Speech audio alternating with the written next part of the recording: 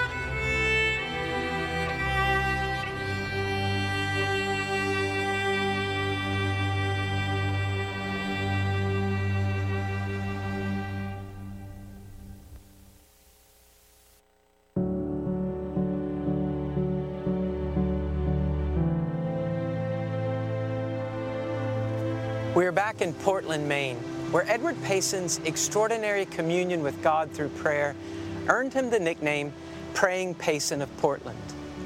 Drawing near to the living God in prayer is not an effortless exercise for a true Christian. It is a habit of soul that flows from greater realities than our personal determination to pray better. Today we will consider three of those realities that formed the heart of Edward Payson's communion with God. The first of these has to do with the way that Payson viewed himself. Perhaps one of his own illustrations will help us here. He told his people, "You cannot make a rich man beg like a poor man. You cannot make a man that is full cry for food like one that is hungry. No more will a man with a good opinion of himself cry for mercy like one who feels that he is poor and needy." Edward Payson was keenly aware of his spiritual poverty and weakness, and this continually moved him to go to the only one that could help. Listen to these entries from his journal. July 20th. Overwhelmed, sunk, discouraged with a sense of sin. All efforts seem to be in vain.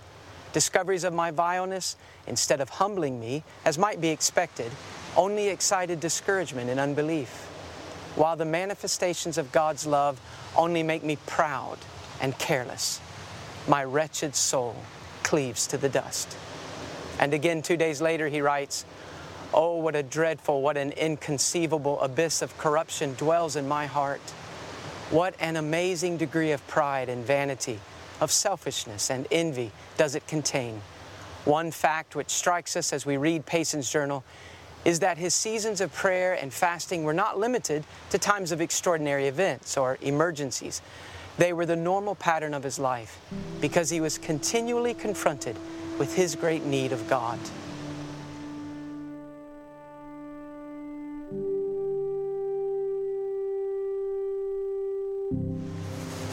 That brings us to another reality which led to Payson's unusual prayer life. It was his biblical view of God. We need to seriously face some questions. If Edward Payson was known for his holy life, how then can he write the way he does about his sinfulness? If he was such a godly pastor, why was he so constantly talking about his spiritual weakness? The answer lies in his understanding of God. Payson intentionally viewed himself in the light of God's majesty.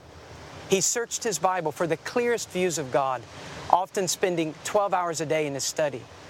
The knowledge of God's majesty fueled his prayers. Payson wrote, "God." How much this title implies, no tongue, human or angelic, can express. It is a book made up of an infinite number of pages, and every page full of meaning. It will be read by saints and angels through the ages of eternity. but they will never reach the end nor fully comprehend the meaning of a single page. Listen to the following excerpts from his letters.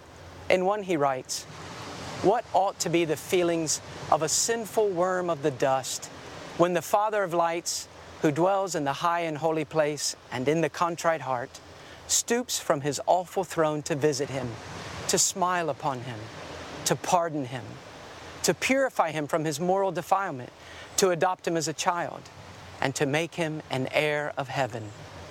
In another we read, "With what profound veneration does it become us to enter his presence and to receive the favors of the awful majesty of heaven and earth." The awful majesty of heaven and earth. That is how Payson views the God he meets in prayer.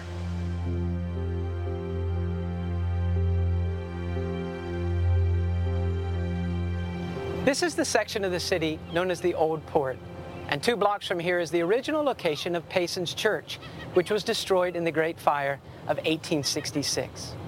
I want us to think now about the third reality which was at the heart of Payson's nearness to God, his understanding of the mediating work of Jesus Christ.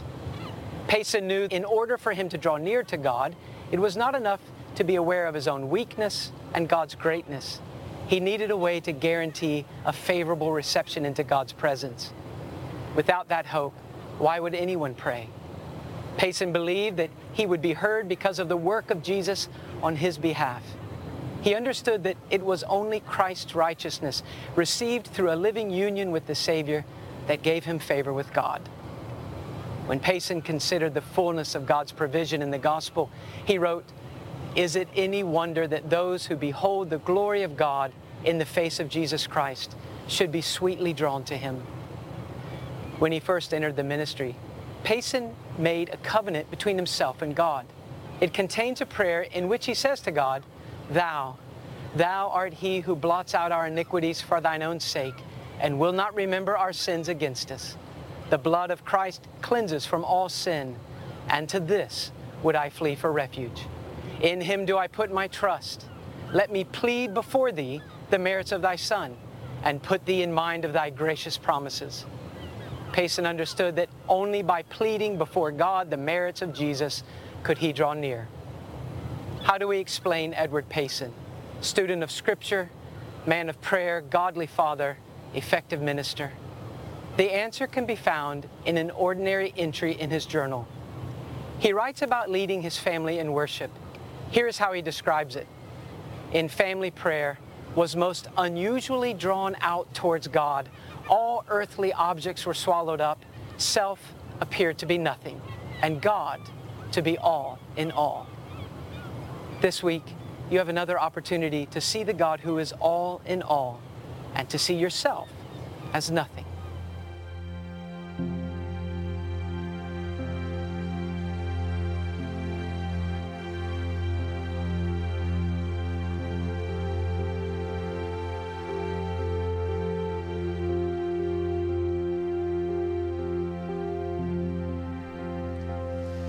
Nearly 2,000 years ago, at a gathering of religious experts, Jesus asked this simple question: what do you think about the Christ? After a week of studying the goodness of God, His benevolence, His patience, His humility, it's a very important question for us. As soon as the question is asked, I think that every person feels that there's a struggle that ensues. The hypocrite feels the struggle of making their weak admiration of Christ seem like full-blown love. But the true Christian struggles to find words to express the inexpressible. Later, after His crucifixion and the resurrection, Christ asked another significant question. This time it was directed to Peter. Peter, He asked, "Do you love me?" I wonder if we realize how unimportant other questions really are in comparison with these. Not what do you think of your church, or what do you think of that preacher, what do you think of a particular doctrine or a style of worship, but what do you think, really think, of the person of Jesus Christ? Not do you love your church, do you love your Bible studies, your small groups, do you love the blessings that God gives you, but do you love this person, Jesus? What is the chief command that we've been given? You remember, right? To love the Lord our God with all our heart, soul, mind, and strength, our whole being. So the fundamental expression of sin is not murder, lust, or greed, but it is the unwillingness, the refusal to give God love. Shocking thing that we see in life is that not everyone who talks about Christ, not everyone who teaches about Christ, studies about Christ, really loves Christ. This is clearly demonstrated when Christ came to earth, and John tells us that when Christ came to His own, the Jews did not receive Him. Rather than love Him, they accused Him of being a liar or a fraud, a blasphemer. Jesus said of the religious leaders of His day that their mouths were close to Him, but their hearts were far from Him. So that's a good place to ask ourselves that question. When it comes to loving the person of Jesus Christ, think, where is your mouth? What do you say about Christ when someone asks you, do you love Him? When someone asks you, why do you go to church? Where is your mouth? But more importantly, where is the heart? Religions all have distinguishing marks, and certainly there are common elements in religion, in all the world religions. There would be rules and sacrifices, prayers or songs. But what is the distinguishing mark of Christianity? It is love to the person, Jesus Christ. So we could say that in a very simple way, the Christian creed is, for me, there is none like Christ. There is none but Christ. When Paul finished his first letter to the Corinthians, he ended it with these shocking words. In 1 Corinthians 16, verse 22, he writes, "If anyone does not love the Lord, he is to be accursed." Maranatha, or "Come, Lord." Now that's a terrifying statement when you consider who wrote it. It comes from the pen of a man that daily risked his life to bring the gospel to people he'd never met. It's a man that tells us that he would be willing to be accursed, to be damned by God, to be separated from the love of God, if only the Jews would embrace their Messiah. Here is a man that loves the souls of men, and yet, knowing the value of Christ, he writes to the Corinthians and he warns them, if anyone does not love this Lord Jesus, let them be accursed. Now let's stop and look at this short statement here. Who is Paul talking to? Well, he says, if anyone. It's a universal statement. It applies to everyone in all times and all places. But in particular, it is written to people in a church.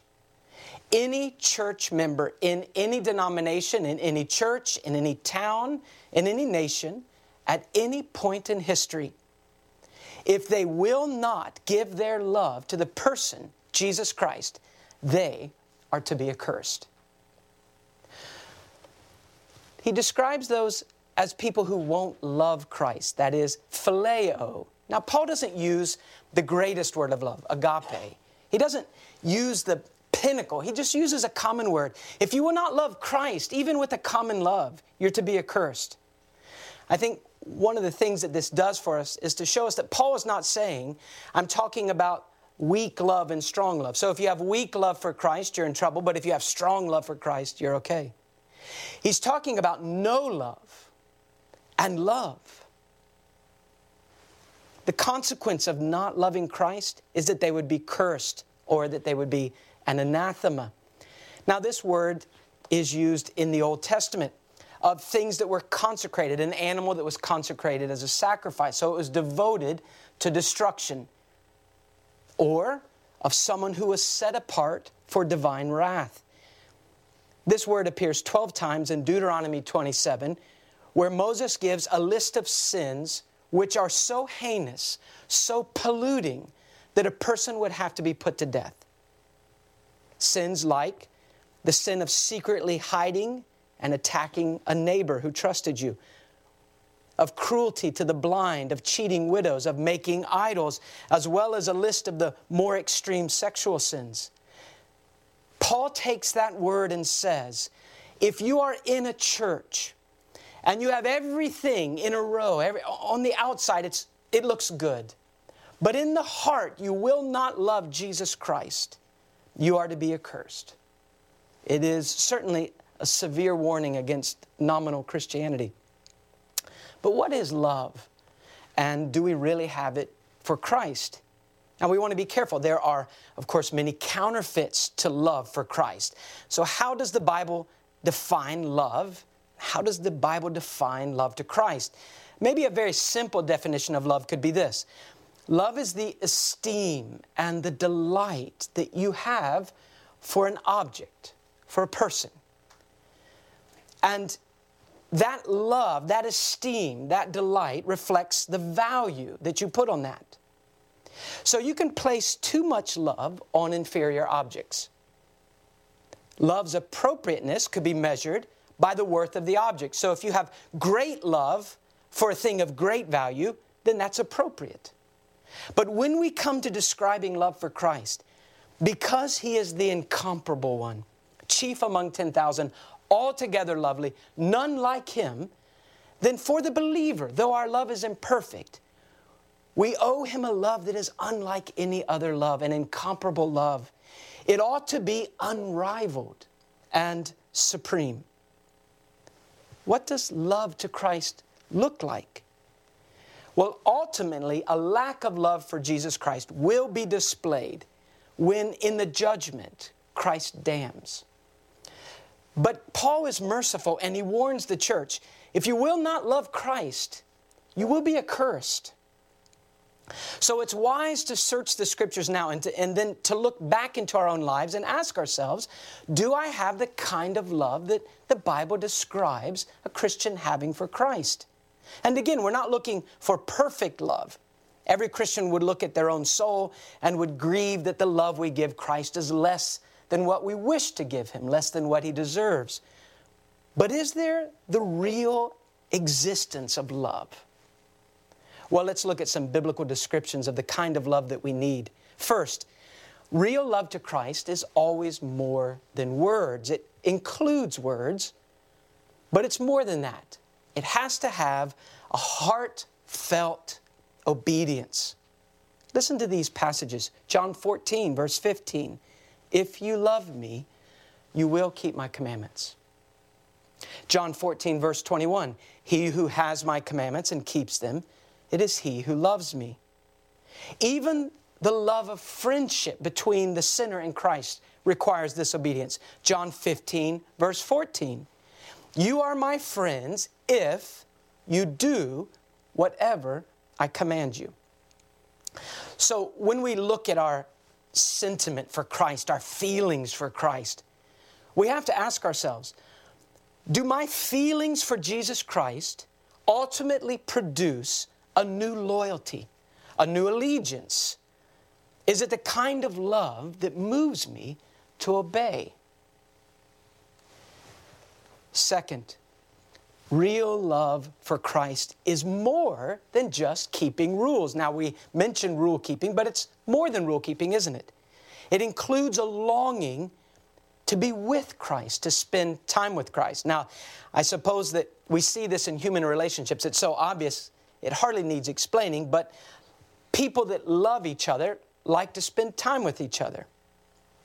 Paul has given us a clue to this in this passage. If anyone does not love the Lord, he is to be accursed. And then there's this word, Maranatha, which translated means, oh, come, Lord. It's a prayer.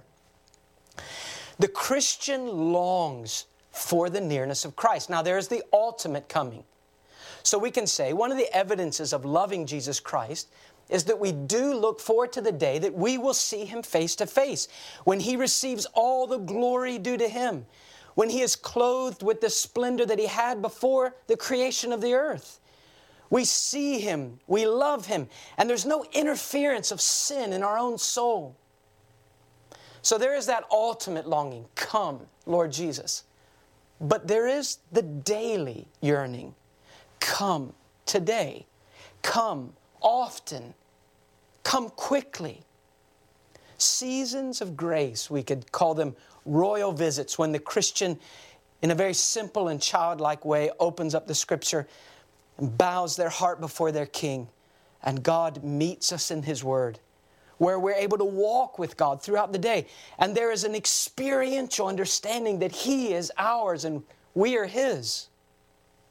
That's always been the desire of the believer. Think of Psalm 27, verse 4. One thing I have desired of the Lord, that will I seek, that I may dwell in the house of the Lord all the days of my life, to behold the beauty of the Lord and to inquire in His temple. Again in verse 8, when you said, seek my face, my heart said to you, your face, Lord, I will seek. Such a simple test, isn't it? Do you love Christ? Well, do you look forward to spending time alone with Him? Do you look forward to gathering with other believers and meeting Him? Do you make plans daily so that you'll have time for Him, no matter how busy the life is? Do you look forward to special seasons where in your schedule there's a portion of time that is open and you know it's coming, and you say to yourself, well, there are a lot of things I could do with that, but I think I'll spend time alone with the Lord. John Newton, author of Amazing Grace, wrote a hymn with this opening line, how tedious and tasteless the hours when Jesus no longer I see. Does that kind of language confuse you? Because you're satisfied with the name of a Christian and the promise of heaven and the longing for the nearness of Christ. It's not part of your life. And so you don't understand why Newton would say that life is tedious and tasteless when you don't have an experiential awareness of Christ. Ask yourself, are you slow to come to the Scriptures? Are you quick to leave them? Are you satisfied with a distant Jesus? So if we are satisfied to perform our Christian duties and to keep the rules, but you don't yearn for time alone with Christ, if you don't yearn to meet with Him, with other believers, then I think we would have to say, we do not love the Jesus that Paul's talking about.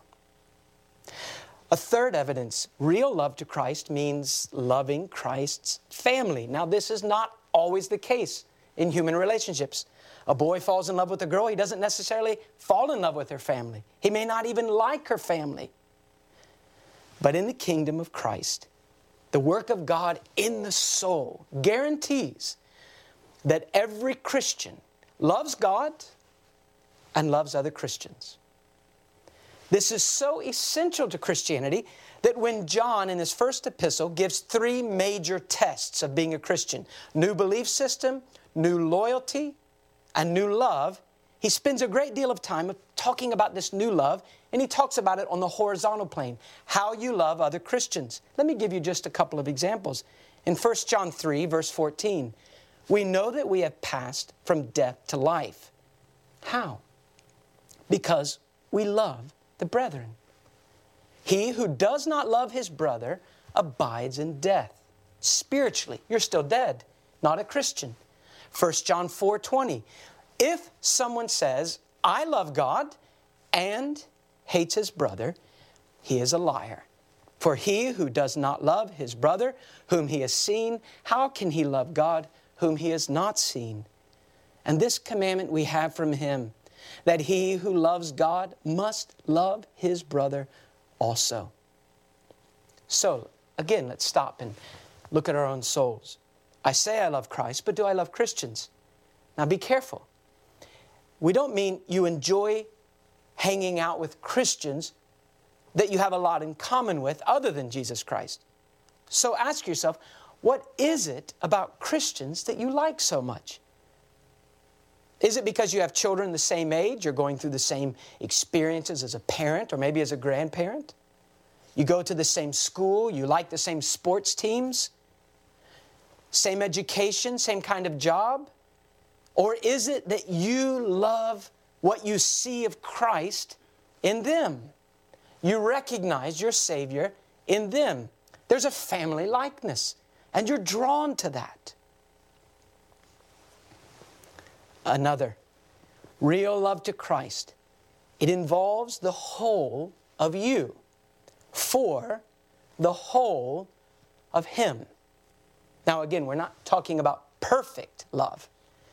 But we're saying this, that when we love Jesus Christ, it will be with heart, mind, soul, and strength.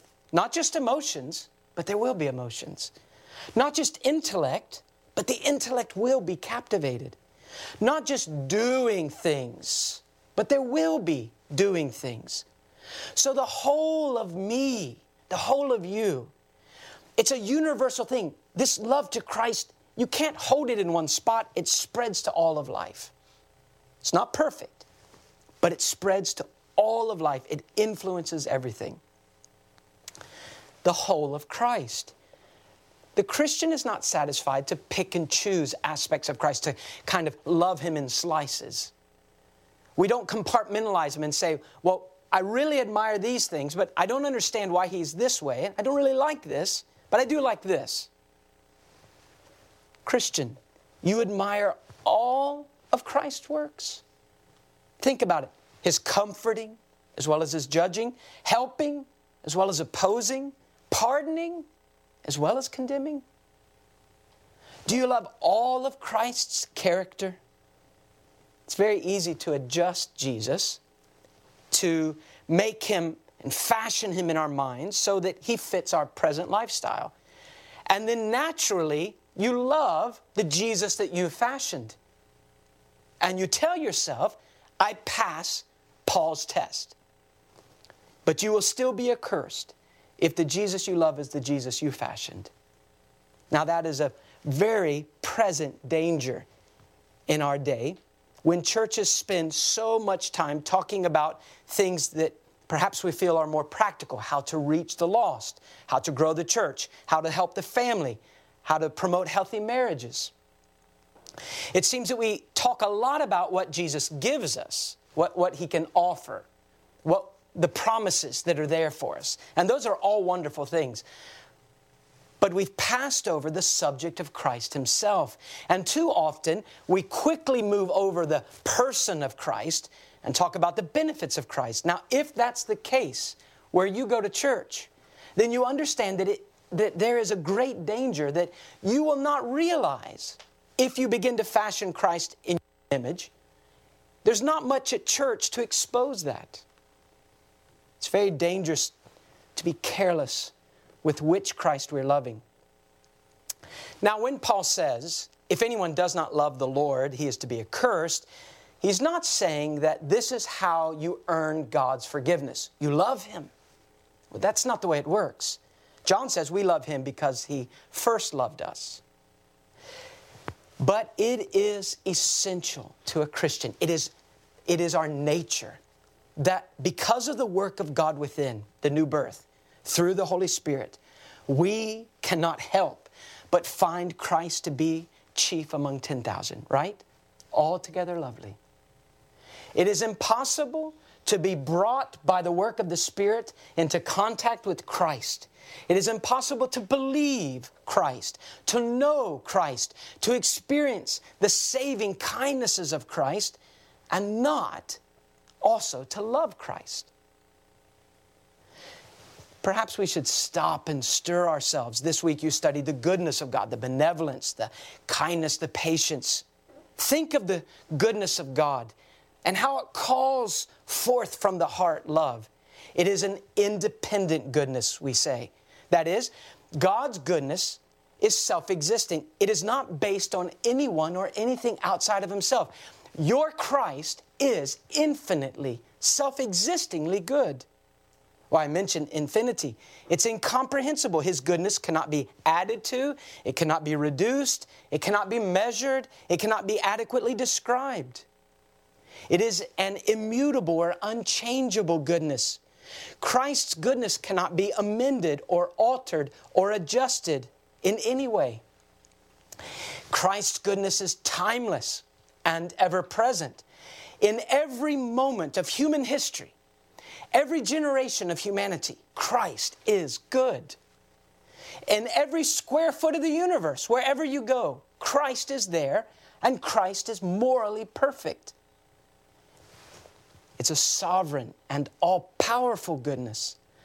Unlike the kindness of the best of people that we know, Christ's goodness, His kindness, His benevolence, His moral perfection is united to all power. He will do all His goodness desires to do. And it is also united to sovereignty, to all the rights. He has the right to be good, to exercise His goodness, His kindness, when and where He chooses. It is a holy and righteous goodness.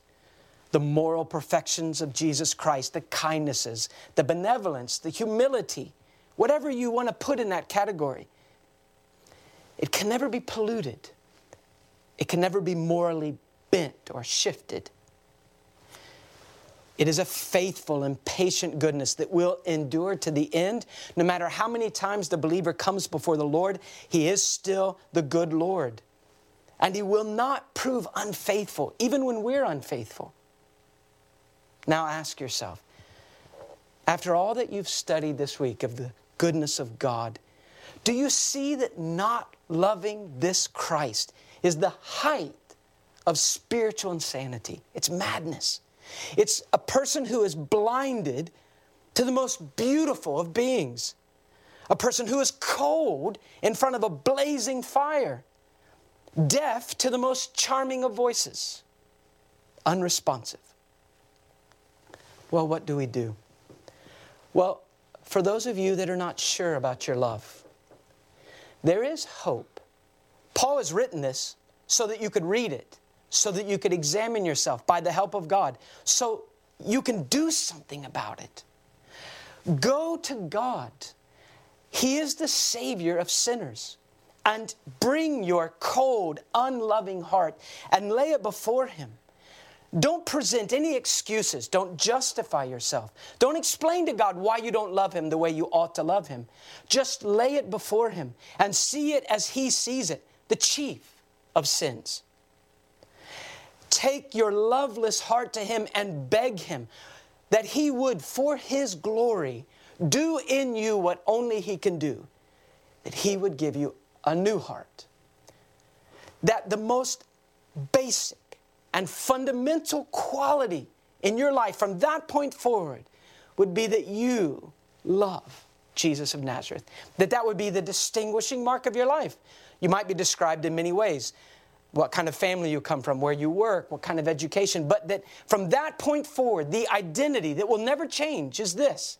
There is a man, there's a woman, that's a child that loves Christ. Christian, loving Christ comes naturally. That is, it's part of our new spiritual nature. But it does not come effortlessly. You can lose the first love. You can become cold and indifferent toward the God who has never been indifferent toward you. How do you increase your love for Christ? Well, the good news is that Jesus is really altogether lovely. There are people that the better we get to know them, the less we like them. But no believer can study Christ humbly, depending on God, and not increase in love for Him. Stay close to the King. Be often with the King.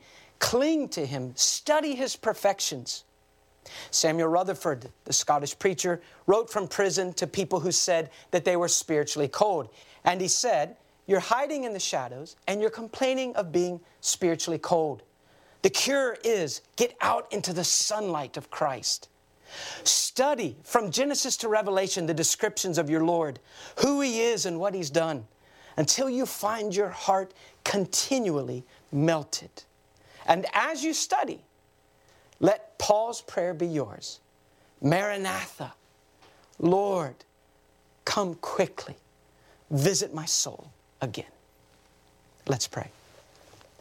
God, we pray for the glory of Jesus in our day, that His goodness would move us to love Him. And though our love will always be less than He deserves, even less than we wish to give, God, we do love Him because He first loved us. So we pray, give us grace to be careful and to cultivate that. In Christ's name, amen.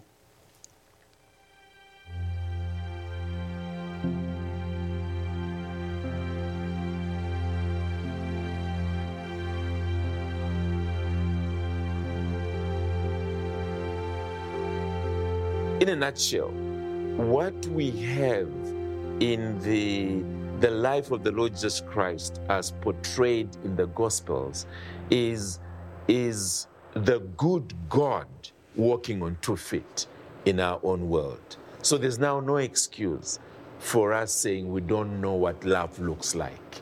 Love walked among us. I actually think that the love of God also contains great terror for the unbeliever, and the unbeliever manifests this. And it's very interesting how many people will say to you when they discover that you're a Christian, and if you're a biblical Christian, and there are elements of the biblical gospel that they despise and hate, they'll say, well, the God I believe in is a God of love. And that, in pastoral life, I've often said to people, you need to find a gracious way of saying to them, you're actually lying through your teeth. Because everything that you do and say, the way that you deport yourself in your whole life, tells me that this love of God is something that you fear. Otherwise, you would embrace Him. I think in my own life, just to give an analogy, I've had schoolmasters who have corrected me, but I have had people that I think have loved me so intensely, wanting the best for me, that when I have not wanted that best, I've wanted to run away. And I do believe that for the unbeliever, it isn't just a part of God that makes them run away. It's the whole of God, and that includes His love. And when we think of the love that God has shown us as creatures, giving us existence, making the sun shine on us and the rain fall on us, and then we think of how we all, by nature, treat Him, our grasp of His love and its greatness, and in particular the way in which His love manifests towards us as compassion and mercy, which I think are aspects of His love, must deepen our conviction of how sinful we are for the way that we disobey Him and reject Him and deny that love. To be loved with an everlasting love, to consider that in all the depth of my wickedness and unloveliness, that God, the eternal God, set His love upon me, and that having loved me from before the foundation of the world, that He will never cease to love me. That when heaven rolls in, when Christ returns, when eternity future dawns, if I can confuse categories in that way, that there will never be any point in an undying existence of an immortal soul married again to a glorified body in which I am not the object of the love of God, the Father, Son, and Holy Spirit. That everything that God is toward me, He always has been, so that those mercies cannot cease. And I think that's probably what makes that so sweet to the believer. The only unforgivable sin is to refuse and defy the offers of redemption and mercy and forgiveness that there are in Jesus Christ. All sin, however horrendous it is confronted by the infinite love of God. Where sin abounds, grace, because it's infinite, is much more abundant. Grace, grace, God's grace, grace that can pardon and cleanse within. So the one thing the devil will say to us is that our sins are infinite, that these sins of ours now, the hurt we've caused, the guilt we feel is so enormous that there's no possibility of deliverance from them. But these sins, we set them down in the light of the infinite kindness and goodness of a God who is more willing to forgive men their sins than men are to humble themselves and ask him for mercy.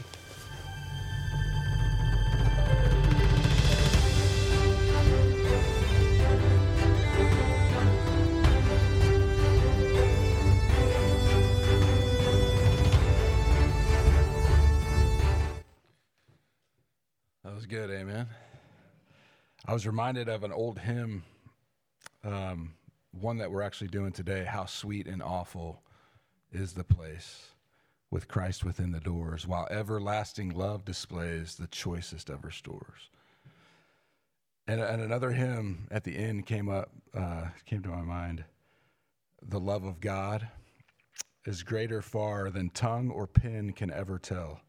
It goes beyond the highest star and reaches to the lowest hell. The guilty pair bowed down with care.